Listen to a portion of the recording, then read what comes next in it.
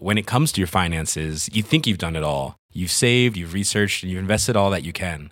Now it's time to take those investments to the next level by using the brand behind every great investor, Yahoo Finance. As America's #1 finance destination, Yahoo Finance has everything you need, whether you're a seasoned trader or just dipping your toes into the market.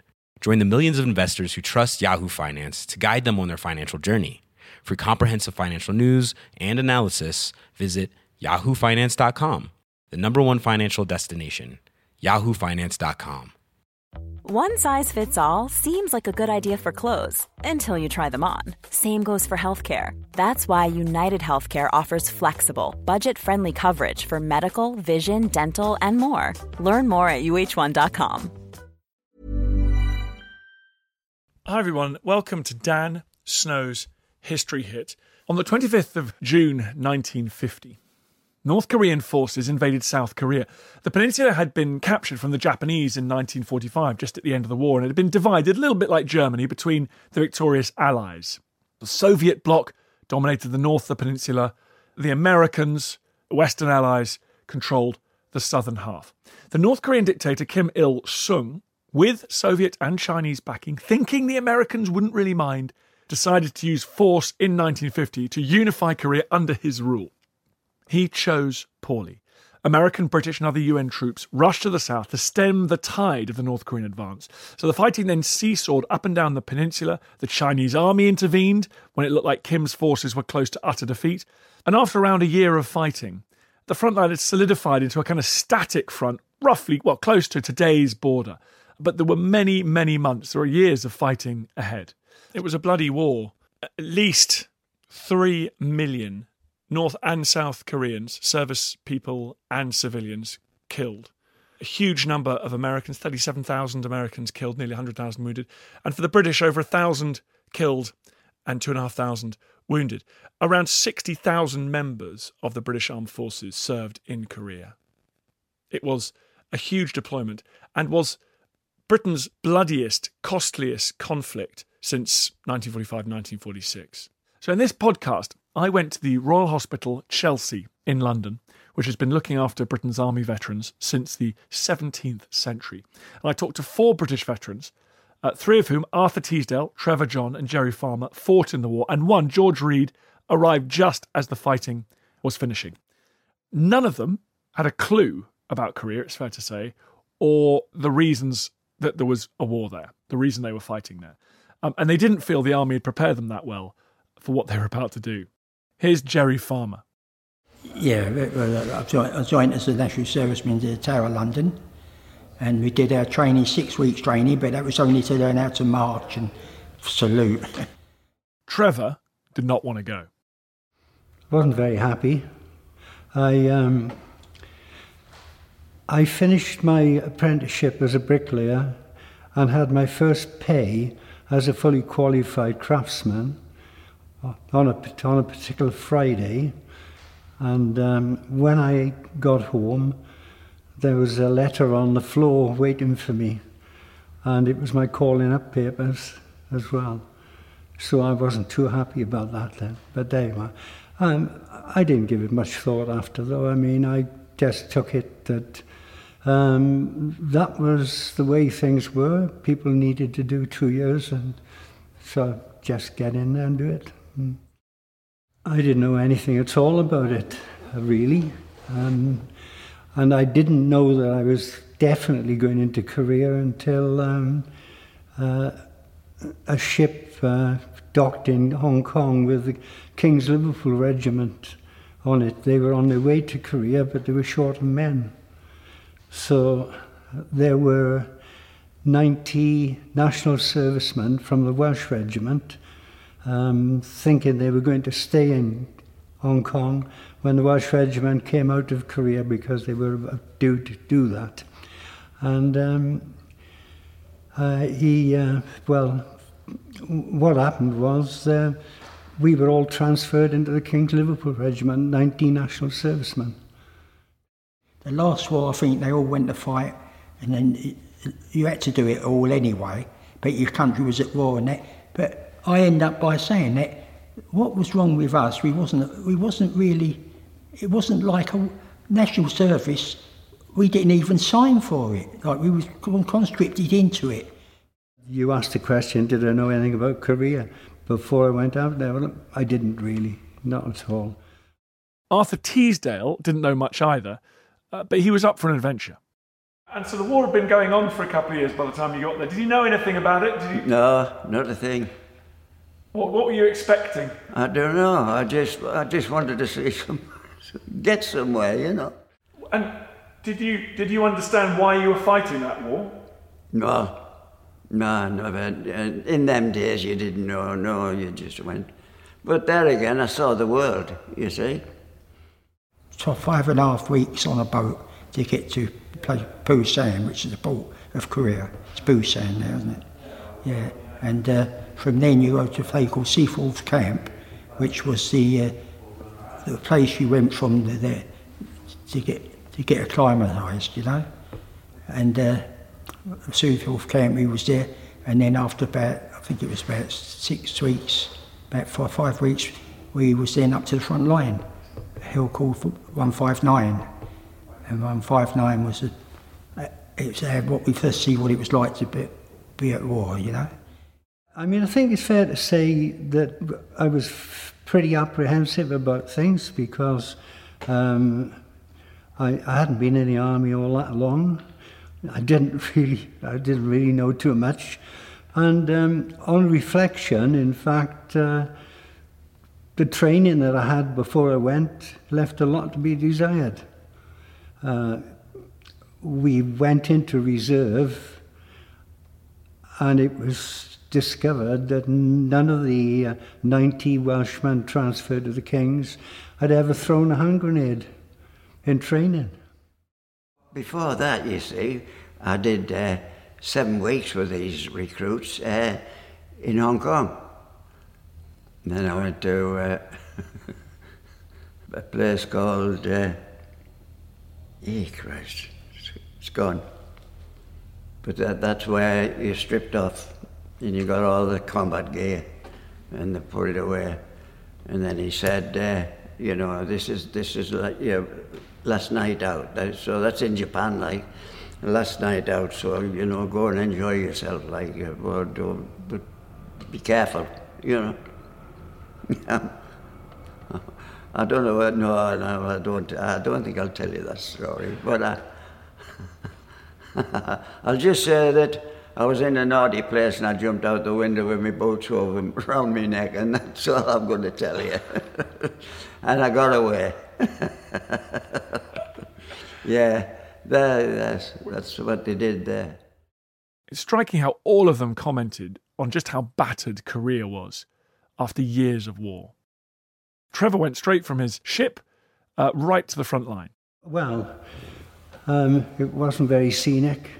A lot of things were sort of flattened to the ground, buildings, but I didn't actually go into a built-up area all the time I was there. But I can remember all the hills and, what happened was we went straight into reserve. George Reed arrived just after the ceasefire, but found the conditions challenging enough. When we got up near the Jim, about midnight, all the lights were out. It'd been raining, there's mud everywhere. We were shown into a tent, like, and woke up in the morning about knee deep in mud. Jolly start it was, yeah. But Korea was a bit hills and it was pretty barren. That's what I can remember at the time. A bit rugged, there was no buildings, all the villages had been demolished and you couldn't see any sign of them around that area, around where the Till Bridge was, and even over the other side there's no trace of any villages which were there before the war. The front line was static by this time, and the men lived not unlike their fathers lived during the First World War. Well, when we went in, we had 4 companies, and it was a case of having 2 forward companies and 2 rear companies. And it was basically dugouts, holes in the ground, and that's what we lived in. They were usually covered on the top with timber going across, and to lots of earth and stuff above that, so that if a mortar bomb came, maybe it would protect us a bit. And what was it like when you got there? It was hell. But it's all right. There's good and bad.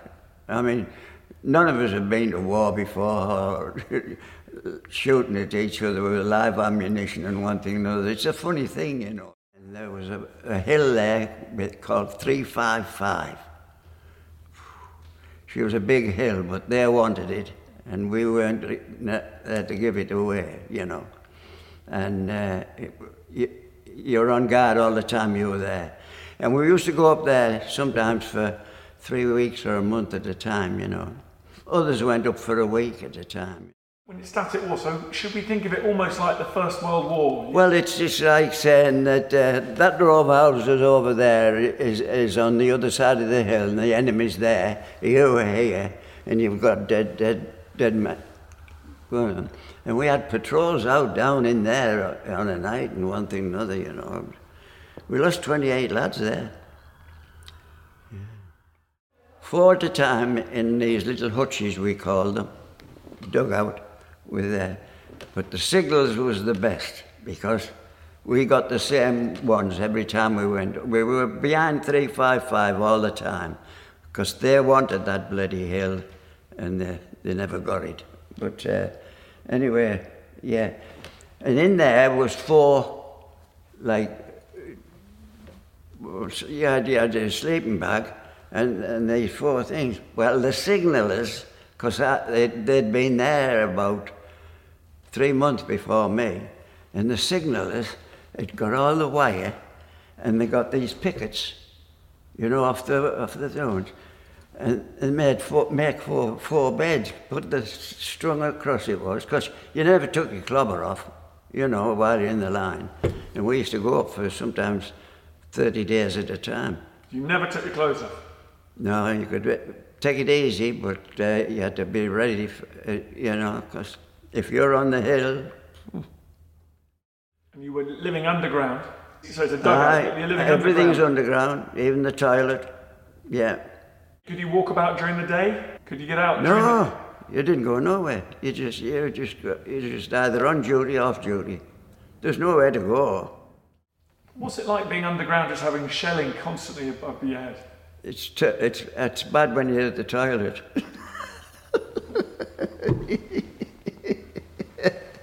Well, there are different ones from different parts of the country, don't they? I always remember one bloke used to call it the thunderbox. It's funny the things you can remember.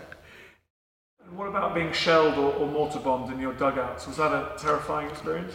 Yeah, well, that's what we needed to do. We got in the dugout and, I didn't experience too much shelling on the hill that we were on, actually. But a little bit, but yeah, it was... You always wondered whether it was going to sort of hit the dugout and what happened. But one of the lads I know, I always remember him because he was in the dugout one night, and we had a few rats around there as well. You lived with rats, not too many of them, but you did. And I remember him going into the dugout, and he was sitting on one end of the dugout and waiting, listening for the noise of the rats moving. And he was a bit naughty because he fired at them. But there you are. All of them commented on the weather. Really nasty. And with the weather, of course, if you could get very cold in the winter, touch metal with your fingers and skin would come off. It's rough, because all throughout the year, when we were in the rainy season, when that all dried up, and there's dust everywhere, and all the mud had dried out. Then it started raining or snow. Well, on Christmas Day, we lived in bunkers. Like when you see how we lived, we lived in bunkers. We made our own beds out of wire. We slept on the floor, really, because you're always in your gear. You couldn't undress or nothing like that. But it was always ready for action. And do you know what? When we got up, all your nose was solid. The sergeant shouting out, hold your nose to let it thaw out. Anything wet in your nose solid. My mum bought me a Croxley fountain pen to write letters home. It was called Croxley. I don't know if they still go there, but it was a beauty fountain pen. Well, do you know that bladder was like an ice lolly? In here, in my top pocket, when I woke up in the morning, it was like an ice lolly. It was frozen solid, but it was 43 degrees below. And all the antifreeze was solid cans. So they started saying on the MT, and I got the guard some night, you've got to walk around and start one engine up and walk around to the next one, start it up, and you've got to start them up all night long, keep going. And that was the winters were terrible. But we done one winter and one summer, that's what we had to do in Korea. Despite all this, Jerry and Arthur in particular mentioned how much they enjoyed the experience. We used to love it, we did. Yeah, we had some good times, you know. Good times. I never smoked at all, but used to get 50 cigarettes a week. Capstan and Players, and you bang the top like that and turn it, and it was full of cigarettes. So I used to give them away to the boys. Because I had a couple made it real giddy. I thought, I can't stand this, you know. But I've never been a smoker. But a drinker, a bit of whiskey done me, I'll tell you that. But we never got that. Hi, I'm Matt Lewis, historian and host of a new chapter of the Echoes of History podcast. If you're an Assassin's Creed fan, and like me, want to be prepared for the launch of Assassin's Creed Shadows later this year, join us on Echoes of History as we head to feudal Japan to explore the real-life history that inspired the latest game from this legendary franchise. Learn about Yasuke, the African warrior who entered the trusted circle of Japan's most powerful warlord. Hear accounts of cultures colliding when Portuguese missionaries landed on Japanese shores, and follow Japan's journey through years of division and bitter warfare to unification at the dawn of the modern era. Make sure you catch every episode by following Echoes of History, a Ubisoft podcast brought to you by History Hit, wherever you get your podcasts. Life is full of awesome what-ifs, and some not so much, like unexpected medical costs. That's why United Healthcare provides Health Protector Guard fixed indemnity insurance plans to supplement your primary plan and help manage out-of-pocket costs. Learn more at uh1.com. Hey, I'm Ryan Reynolds. Recently, I asked Mint Mobile's legal team if big wireless companies are allowed to raise prices due to inflation. They said yes. And then when I asked if raising prices technically violates those onerous two-year contracts, they said, "What the f*** are you talking about, you insane Hollywood ass?" So to recap, we're cutting the price of Mint Unlimited from $30 a month to just $15 a month. Give it a try at mintmobile.com/switch. $45 up front for 3 months plus taxes and fees. Promo rate for new customers for limited time. Unlimited more than 40 gigabytes per month. Slows full terms at mintmobile.com. And I'll tell you what, the county of Durham, I've always said they were magic people, but we used to get kegs of beer from them. And on every bar in the pubs in County Durham had a big green bucket on there, and that was donations for the lads in Korea. We got everything. We didn't have get some lovely stuff, man. And we used to sell half of it to the Yanks. The British forces in the Korean War were made up from a large number of conscripts, national servicemen they were called, and they came from all backgrounds. I went out with an officer one night. He's Tony Hopkins, his name was. A Lord and Lady, his mum and dad was, Lord and Lady. And he was a national service officer. And he was all posh. And we went out on a patrol, and the sergeant used to run it. The sergeant used to say, "Look, don't start that again."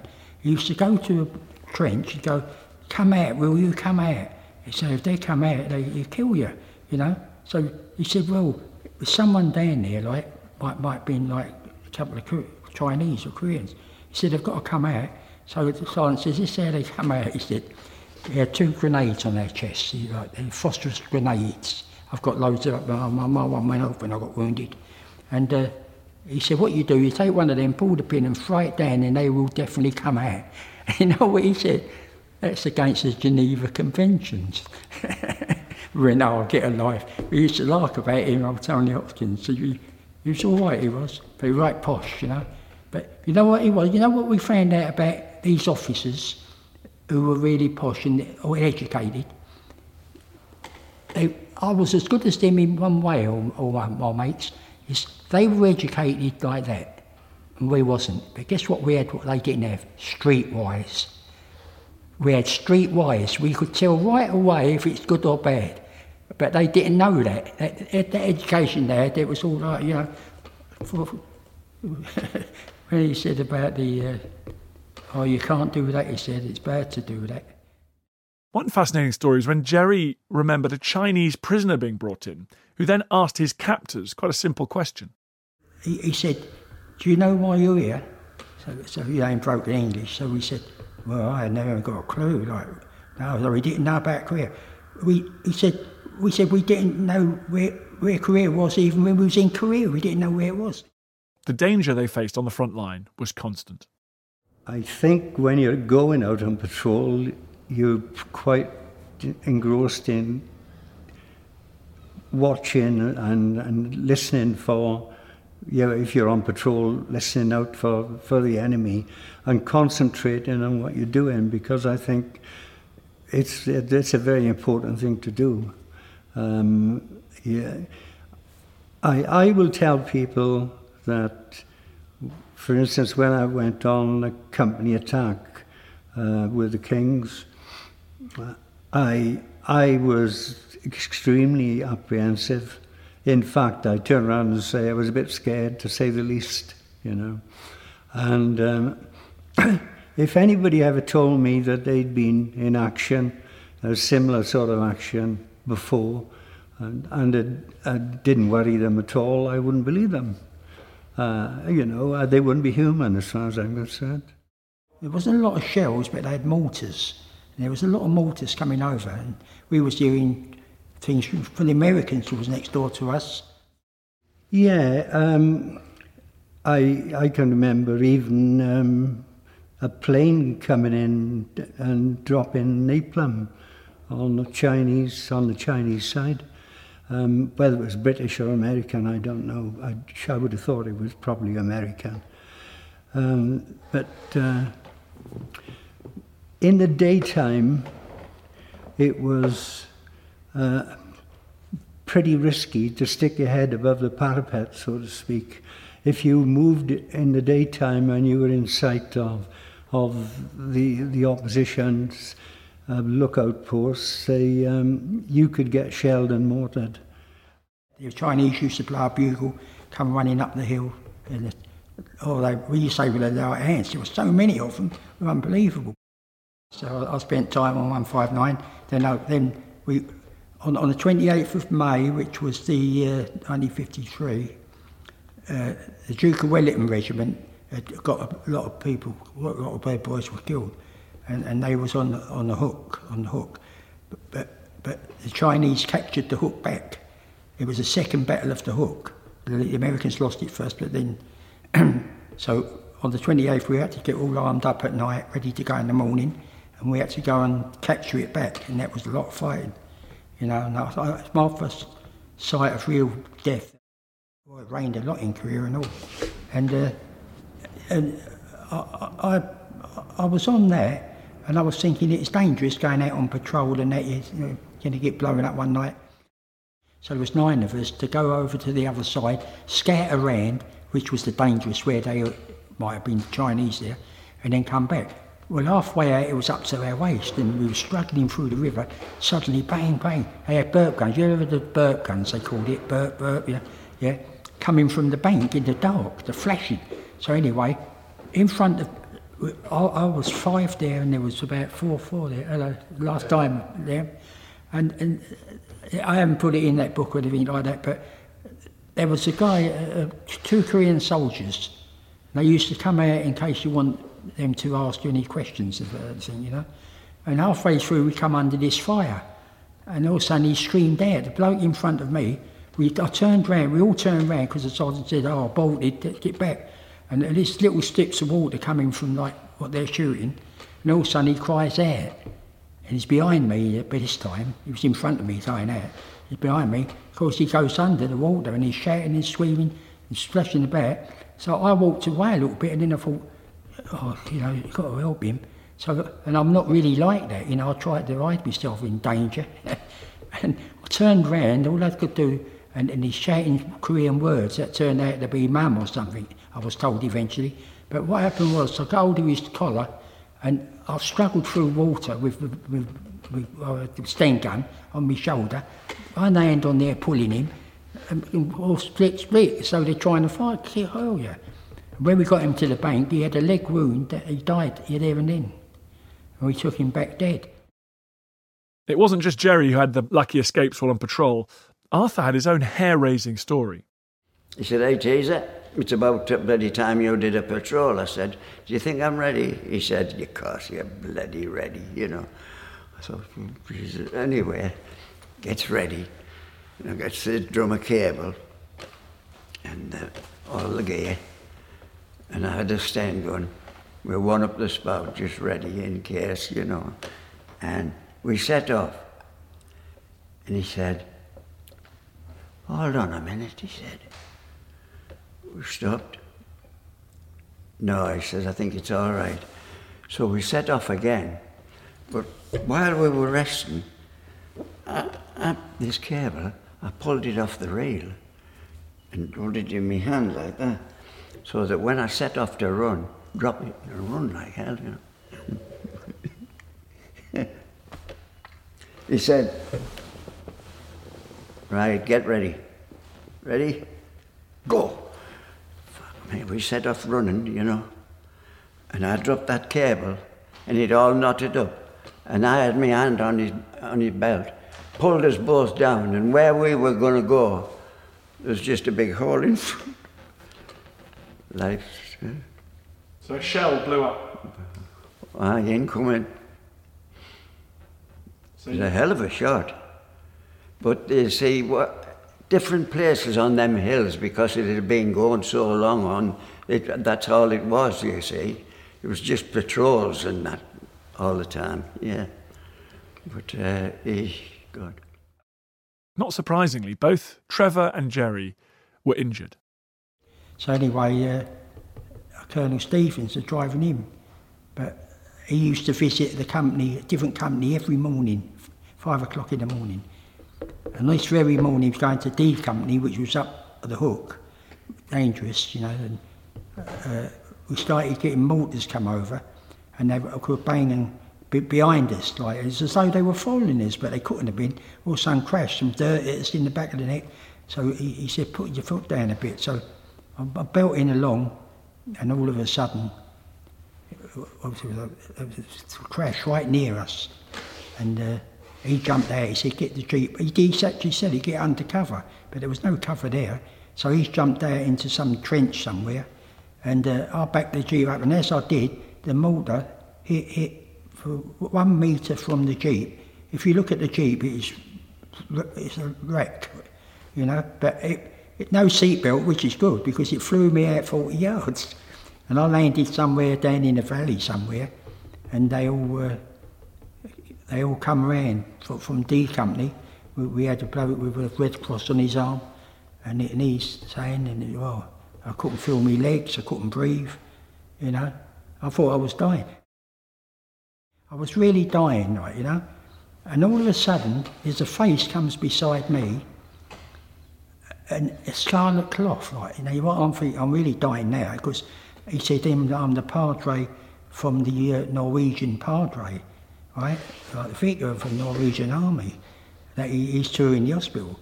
So, as ill as I was, he said, whispered, it was all creepy, "Do you want to be confirmed, son?" I said, "What did I say to him?" "No thanks, I feel a bit better now." And that's the truth. In fact, Jerry was wounded twice. It blew me 40 yards in the air. I went flying through the air, and when I landed, I was, then I got picked up by this Air Captain Padre, and he phoned something up, and I'm laying there really rough. And he said, "There's an helicopter ride for you." And the Americans, MASH, sent an helicopter over. And even that was a funny thing that I talk about. You lay on the one on each side, and they put the glass dome over you. And well, I was on the side of the pilot, and you could see him, and he was a Mexican-looking guy. He had his hat, they put their hats up like that. He had half a cigar in his mouth, smoking. Yeah, and do you know what? He looked down there and again, and we heard ping, ping. He went, oh, they've got us. They were firing at the helicopter. And when we got to, when you see MASH, they all come running and get you into the, shed things. You know what he said, last words, he said, well, what do you know, we done it. Typical American, wasn't it? Trevor had a sense of foreboding before going out on one patrol. An over-eager sergeant had ordered them into no man's land, but before it was properly dark. We were waiting behind the hill for it to get dark, and what happened was that the sergeant said, right, let's go. And I didn't tell you my rank when you asked the question earlier on, but I was a private. And I actually said to the sergeant, don't you think it's a little bit light before going? And he said, typical army then in those days, you do as you're told or you'll end up in a court-martial. So off we went.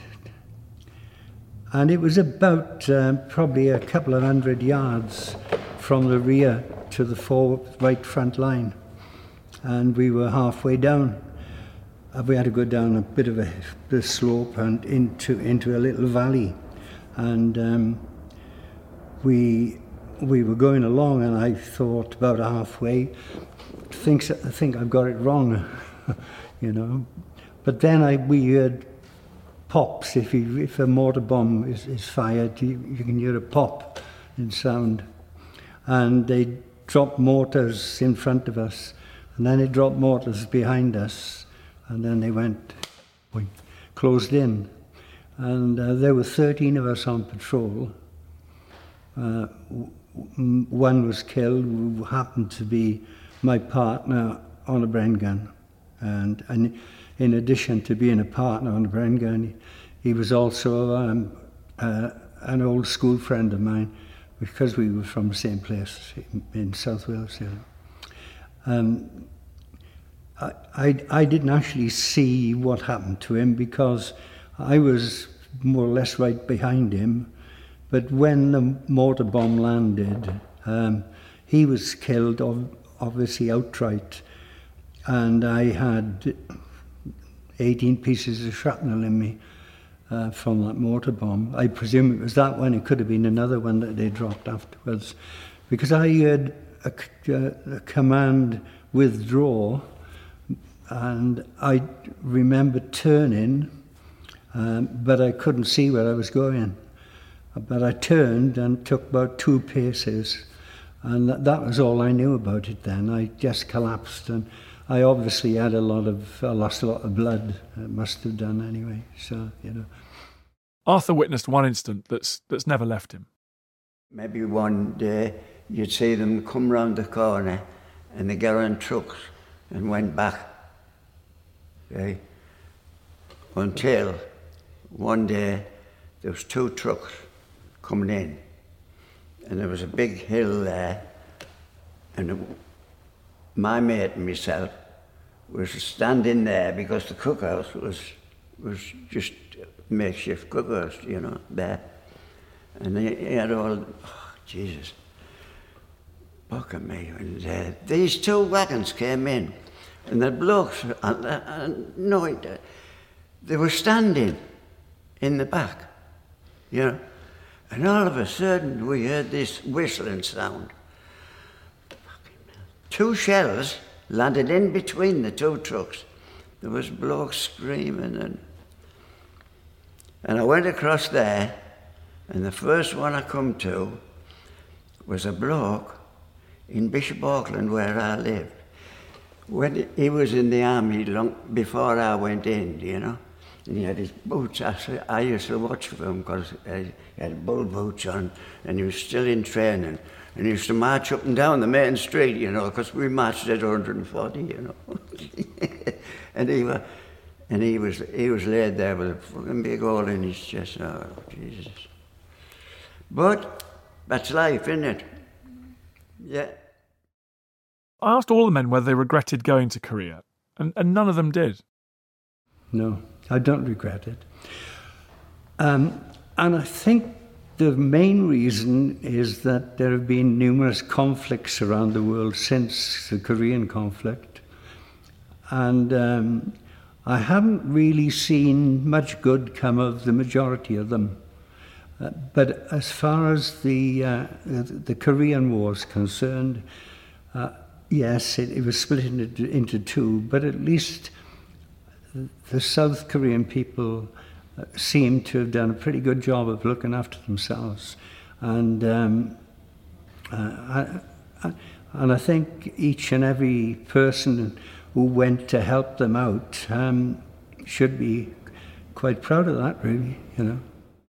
They definitely all felt that the Korean War had been unfairly forgotten by British people today.